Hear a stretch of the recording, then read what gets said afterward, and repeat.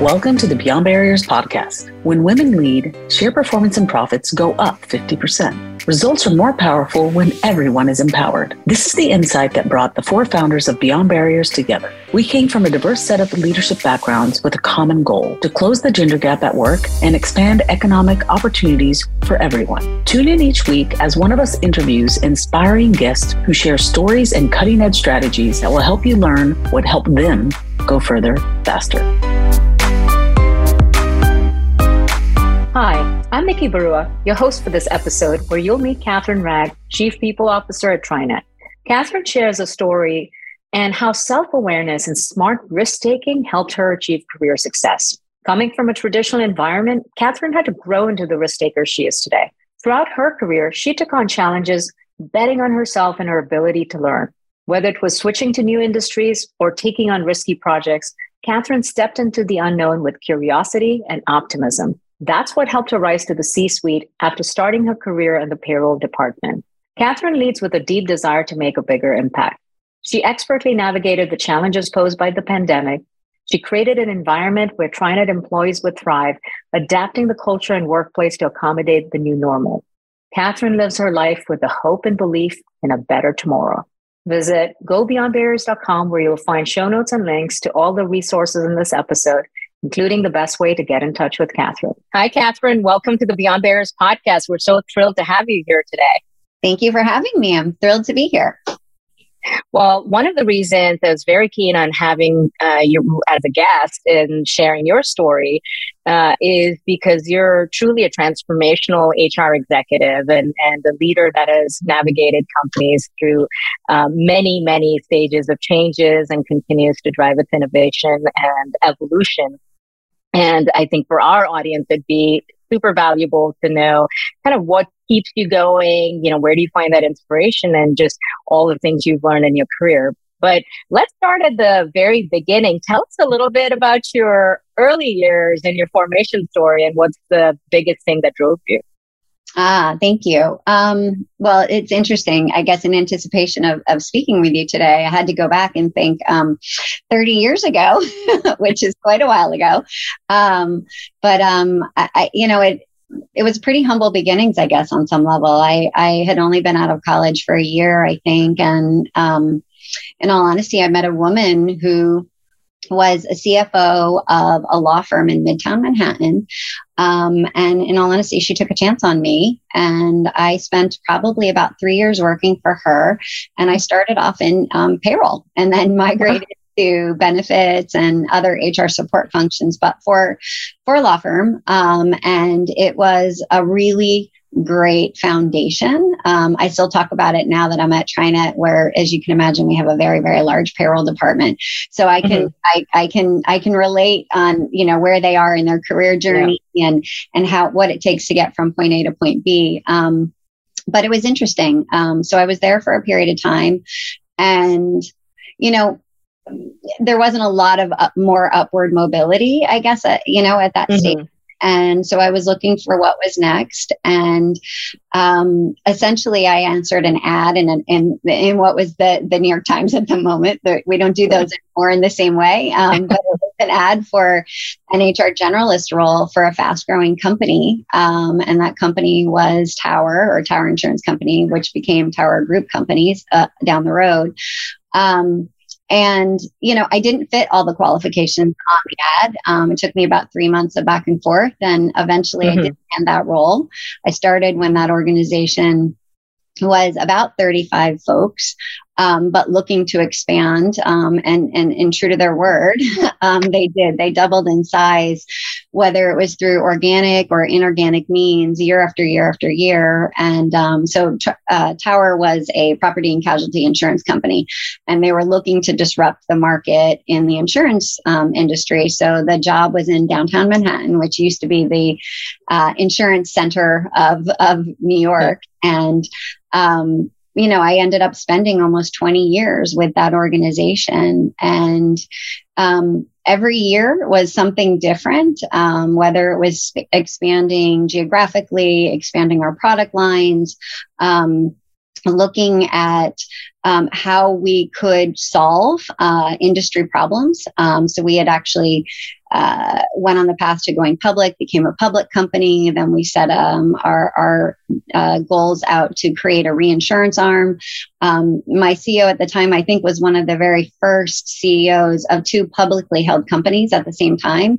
And so from an HR perspective, it was really fascinating because you had to have the arm's length transaction between the two. Yeah. And there agreements between both companies. So I had two public boards that we were, working to navigate at the time until they eventually merged together to one large board. But it was really interesting because you were learning all the time. You were always dealing with new challenges, new opportunities, whether it was through hiring or, expanding of the business. You were constantly reinventing yourself, reinventing what the company needs, and really making an impact on company culture staying true to our values as we grew along. So it was really interesting. Long story short, we could do a whole podcast on the conversation on like why did I leave? The company was bought, and I was asked to stay on to help through that transition. And you can imagine after almost 20 years, it was a bit emotional, but really difficult, but rewarding in the end in trying to find jobs for as many folks as we could, which we did. I'm still very pleased to say that many of the folks that I used to work with, going now 8-9 years ago, are still with the company that acquired us at the time, and thriving and doing well. So that's great. But I had an opportunity to do something different. I could have gone with the acquisition, or I could have stayed. And I to do something, or, just go off on my own. And I decided that, I wanted to do something completely different. So I ended up going to the Armani Group, which was a completely different industry. And the short story is, Mr. Armani was looking for somebody outside of the fashion or the retail industry, somebody that had worked on acquisitions and integrations before. And I had, and he had licensed out the Axe brand for many years and had just bought back the controlling shares and wanted to integrate that back into the organization. And he just wanted somebody that had a different approach than people that did within that industry. So I went to the Armani Group and I was complete fish out of water, knew nothing about the industry, knew nothing about the roles and responsibilities, and, leaned in, spent an enormous amount of time just earning the trust and of the colleagues that we were working with, and just trying to, as you can imagine, they were, two different cultures, right? One really through the parent, and one that was licensed out, very different environment, and kind of why were you bringing them together? How do you bring them together? What was in it for them to stay? So, thinking about turnover and other things like that, instability of that environment at the time. And put together a strategy to work with them to integrate them into the parent. And so spent a couple of years doing that type of work. And then even had an opportunity to further test my resolve by being asked to lead their e-commerce sites when some of that integration work was done in addition to my day job. And didn't really know anything about that. Really leaned in, worked with a phenomenal team of folks that really helped bring me along, but that I could actually help them grow, help unblock obstacles that were in their way. And did that for a while until somebody reached out to me about TriNet. Somebody had basically said, I know you're happy, but I know you're not really as happy as you can be. But there's this transformational opportunity with TriNet, which for those of you that don't know, it's a PEO, so a professional employment organization. Back in my early days at Tower, I used to insure PEOs. So it sort of came full circle. So I had some knowledge of what the business model was. And, I met our CEO, who is still my boss. And the opportunity was to really completely revamp the HR department. So almost rebuilding it. And it's sort of interesting because I'll never forget when my CEO had interviewed me the first time. He was like, well, how do you feel about being an HR person for an HR organization when everybody knows your work? And it was really, it is true. It is a challenge at times, but also very, very rewarding because you've just got so much talent around you that you can harness and work with, which is really amazing. And so the opportunity was to come here and rebuild. We've built an amazing team. We've had to reset our values. When I got here, we had done a series of acquisitions before me, but they weren't actually integrated. So you had different core values, different performance management programs, different handbooks, different, all kinds of different policies and procedures that had to all be cleaned up to create sort of what we call our One TriNet culture. And for me, I love that type of work. And now I'm here almost approaching 6 years. Wow. Well, what stands out about all of these various roles and challenges that you've led, for those companies and created the transformational impact is as much as people have taken a chance on you, it sounds like you repeatedly took a chance on yourself too, which is not very common because so often we look at what a job requires and think to ourselves, well, I haven't done it before, or I don't meet all of the criteria, so I don't want to fail, and I'm just going to opt out. And yet you're an example of someone that has repeatedly opted in. What is it that about yourself that has not only allowed you to lean into those roles and take on those challenges, but ultimately be successful in those roles? If there was an attribute or quality or something that about you that gives you that?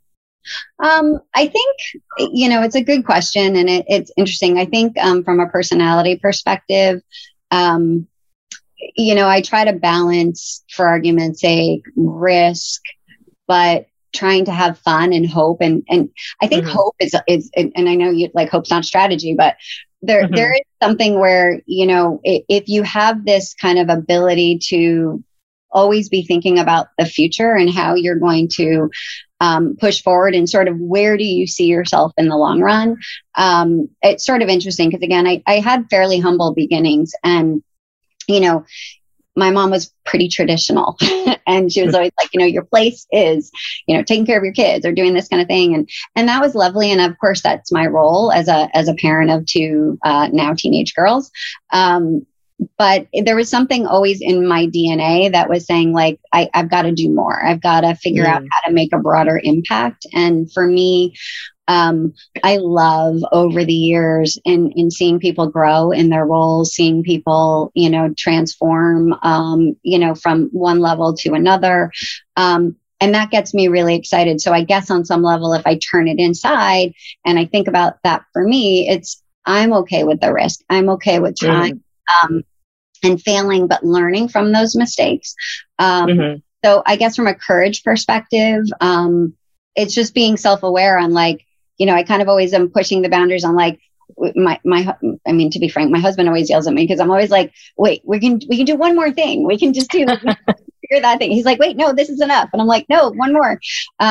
But within balance, right? I think in a work setting, it's hard because you never want to push your teams that hard. But for me, it's being able to lead by example and demonstrate the ability to sort of push the boundaries is sort of how I hold myself accountable. Because I would never do to somebody else what I wouldn't be doing to myself within some level of balance, if you will. That makes sense. It's hard. It's hard to find that, but I think it's just, the ability and the desire to look towards making a better future, whatever that may be.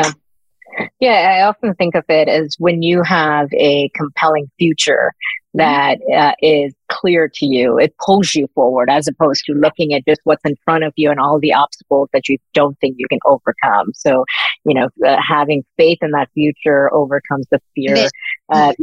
Exactly, the vision that pulls you forward. What if you knew exactly where to focus to go further, faster? Imagine having clarity on your strengths and barriers and the ability to take action and gain unstoppable momentum to deliver results and advance.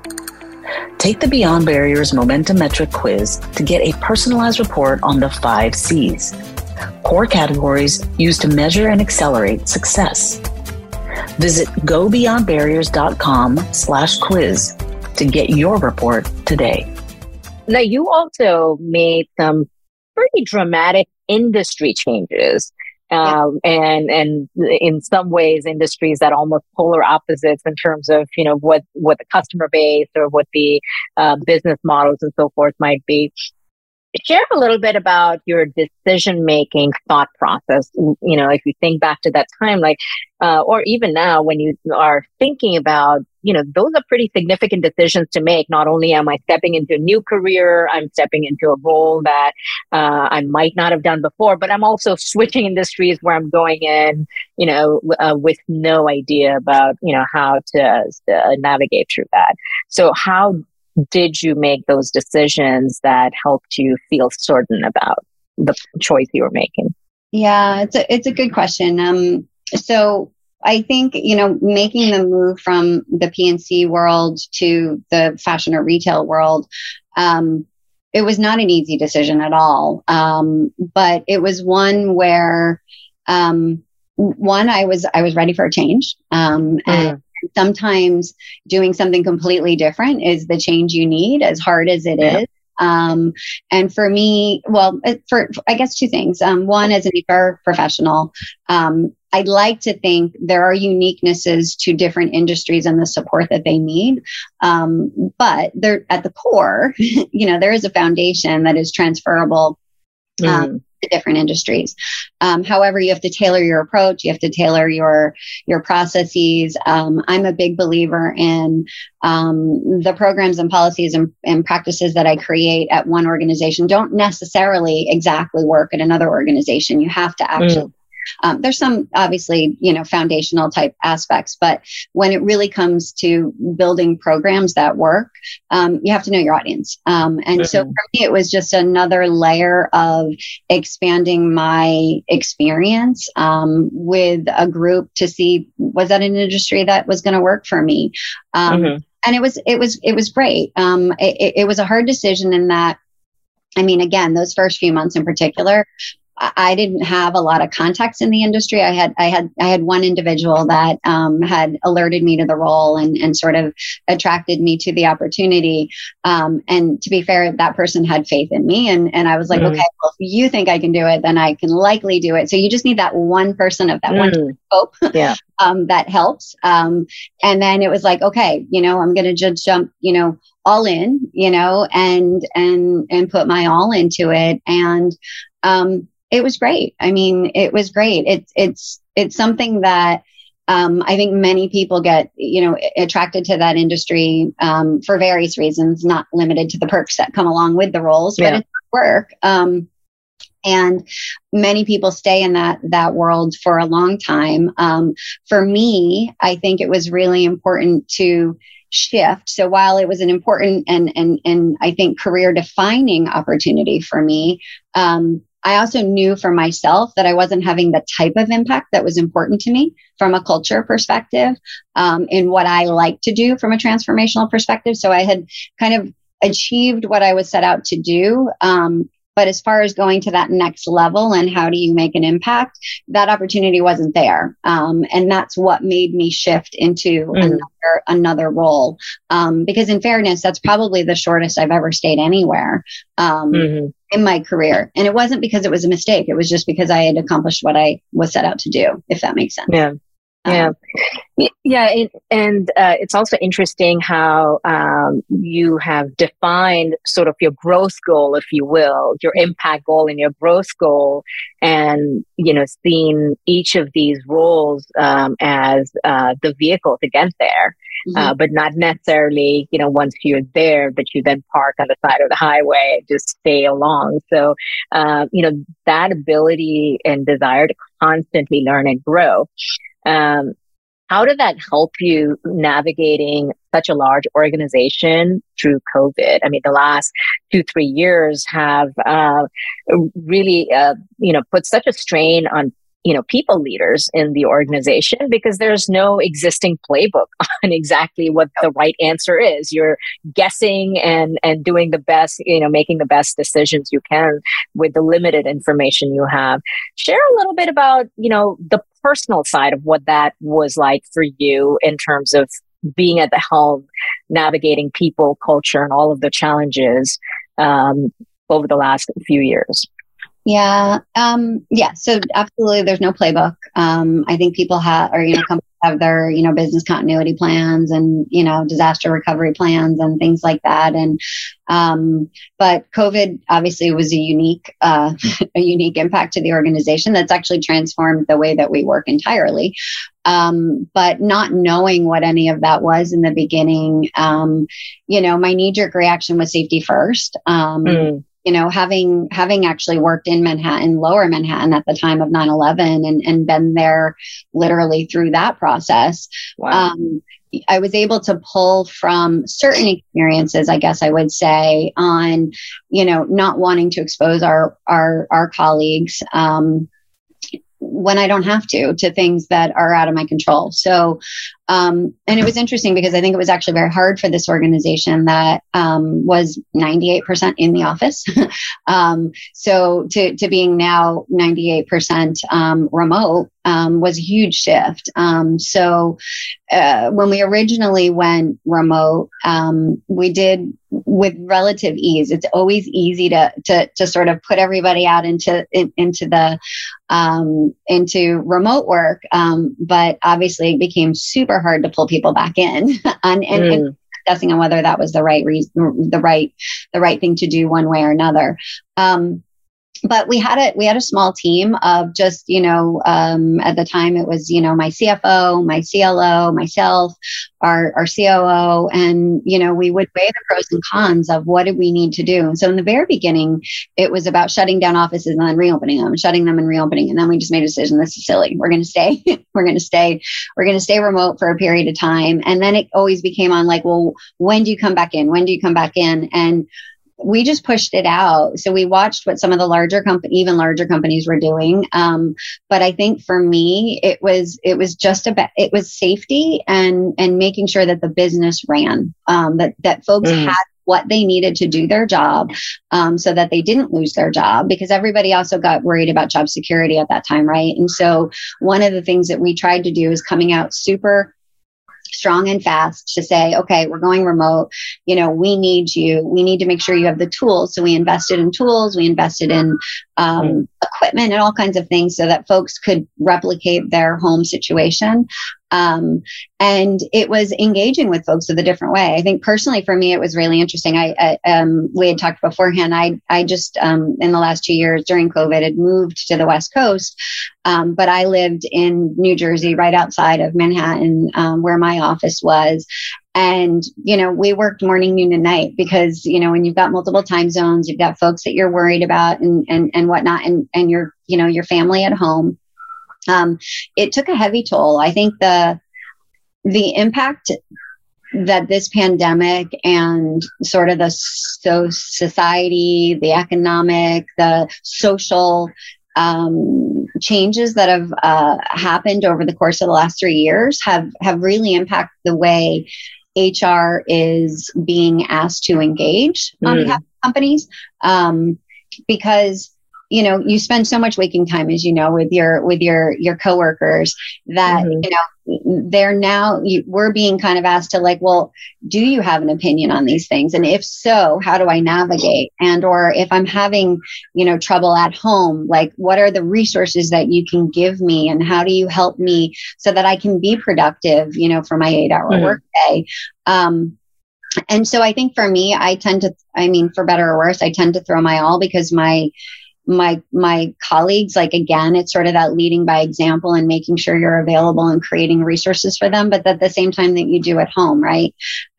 So being able to leverage your time appropriately and keeping healthy as you go through that process, really, really hard, but also really, really important. And give people the time to navigate through it. Over the last over the last few years, just even in leaning into as an organization, but again, by example, on having hard conversations with colleagues on that they see the things that they're experiencing, whether it be home or personal. The world meshed together into one. Yeah. Right? There became no boundary between the two. Yeah. Well, Zoom kind of brought us all into each other's living rooms, from the conference room. So, yeah. Absolutely. And trying to navigate that and help giving them tools to do it. I think, keeping yourself engaged as well as your colleagues engaged is super difficult, but it became imperative so that we could actually navigate successfully, this period of time. And fast forward, we're still 98% remote and intend to be actually. So it's completely changed the face of the way we work. And many other companies are bringing people back. That's just not how we're doing at this time. That's fantastic to hear because there's a school of thought of this expectation of going back to the way things were. But it's hard to imagine how you can possibly go back when something that significant has occurred around the world, right? You can only adapt and create a new normal that pulls you forward as opposed to expecting things to retract to the way it was. And then that gives us the opportunity to rethink culture in this digital context, rethink, team velocity, think about what does engagement look like if we're all over Zoom, what does that mean? But if we're able to solve those problems effectively, it actually makes us more agile and adaptive to the world we're headed towards as opposed to holding on to what the past looked like. Yeah, I agree. I think sort of the flexibility or the agile thought process, you have to be open. You have to be open to change and willing to change because you don't know exactly what you're going to be called on, what tomorrow brings. And creating a nimble or flexible environment that meets the needs of your colleagues or even yourself and having that sort of open and self-reflected kind of like, this is what I need right now, what I'm going to do is really important. And I think people, in the very beginning of COVID, if you will, nobody had time to think about it, right? They were just sort of in I got to survive. This is what I've got to do. And then I think there was like sort of an ebb and flow where people got tired. They were just like, all right, I'm tired. And so you had to reset and think, okay, one, how do I take care of myself? How do I take care of the others around me? What do they need? To pop it back up. Because we even saw with engagement survey results and other things, our results were off the chart that first year. Then they plateaued or came down, if you will, still higher than pre-pandemic times, but much lower than they were that first year. And then this year, rebounding back up, which is great to see. Especially during, when you're still in that hybrid, working environment. And we've expanded, more than 30% year over year from an employee headcount perspective and making sure that everybody is engaged and feels a sense of belonging with the organization with many folks I haven't even met in person at this sector. But it's fascinating, but it takes, I think, from my perspective, it's listening. So whether you're at home and you're, you just you have to take time to yourself to really listen and kind of digest all that you're seeing, feeling, hearing, so that you then be able to provide perspective or create an environment that allows folks to be their best selves, if you will. One of the things that in all of the roles you've led, it sounds like you move toward challenges and the challenging roles and like the platforms that allow you to have a tremendous impact. But that also brings up the question of how have you navigated that personally as a mom, as on the personal side, because this fear that I'll either fail as a parent if I'm super focused on this very demanding career, or if I'm, focused on my family, that I have to maybe make compromises about how far and how much I can do in my career. You've done them both. If there was one piece of advice you had to give to someone, a mid-career woman who has huge ambitions, but also wants to be a good mom and not carry guilt on both sides, what would you say has worked for you that they can learn from? Well, I mean, to be fair, I'm always learning. But I think a lot of it is compromises. I don't believe in so there's the whole lean in, you can have it all kind of thing. But the fact of the matter is not to the fullest extent, right? There's going to be compromises no matter how you slice it. And you have to be able to be comfortable with those compromises. So for me, I had said I moved during the pandemic. Strategically, a big reason for me moving was actually I work for a West Coast based company, and the hours I was working was untenable. You start early on the East Coast and you end late on the East Coast because it's still early on the West Coast. And my move was primarily based on the fact that I wanted to have better work-life balance, if you will, if that's So I had a very supportive partner who saw this as an opportunity and for us to actually be there as parents and partners and whatnot, so that he helped support our move to the West Coast. So generally, I would say most nights I have dinner with my family now, and I make that a priority. So if I go home, I have dinner. I may have to work later. Or, on the rare occasion, I've got something that I need to do, I miss it, but we communicate in advance on sort of expectations for the week. So that no surprises. I still travel a lot, which can be hard for my family. I think I got my kids phones before, many parents did, but that was my ability to keep in touch and have instant access to them when I needed it. But it's really about, trying to get as organized as you can about, what's to come. And that, in the working world, you never really know what your week's going to be like. Like the best laid plans, you've got your schedule, your calendar, but things do change. And trying to communicate expectations. My husband will always say, can you just tell me in advance? If you're going to work late, that's totally fine. Just, I want to know, not at that moment. I want to go and plan for it. And, it's hard to do that sometimes, but trying to anticipate or say, these are the nights I'm going to work late, or these are the days I got to go in early, or whatever the case may be, is communication. With my kids, again, it's family dinners, weekend time is precious for us. And sitting up late doing homework or other things as it comes up. I used to do Zoom homework with my kids when I was traveling all the time, and it's trying to find that balance. It's not perfect by any stretch, but it's letting them know you care, that you're there for the important things to the extent that you can be, and bringing them into your world. Like, they've met my CEO, they've met people I work with, and they've seen my office, and, even if I'm not here all the time, they at least have some visual on like, okay, that's where she is. Yeah. So basically plan, communicate, and don't expect perfection. Right? Absolutely. 100%. Well, let's move into the lightning round questions. So this, we ask all our guests the same 5 questions, and you get to respond with 1 word or 1 sentence responses.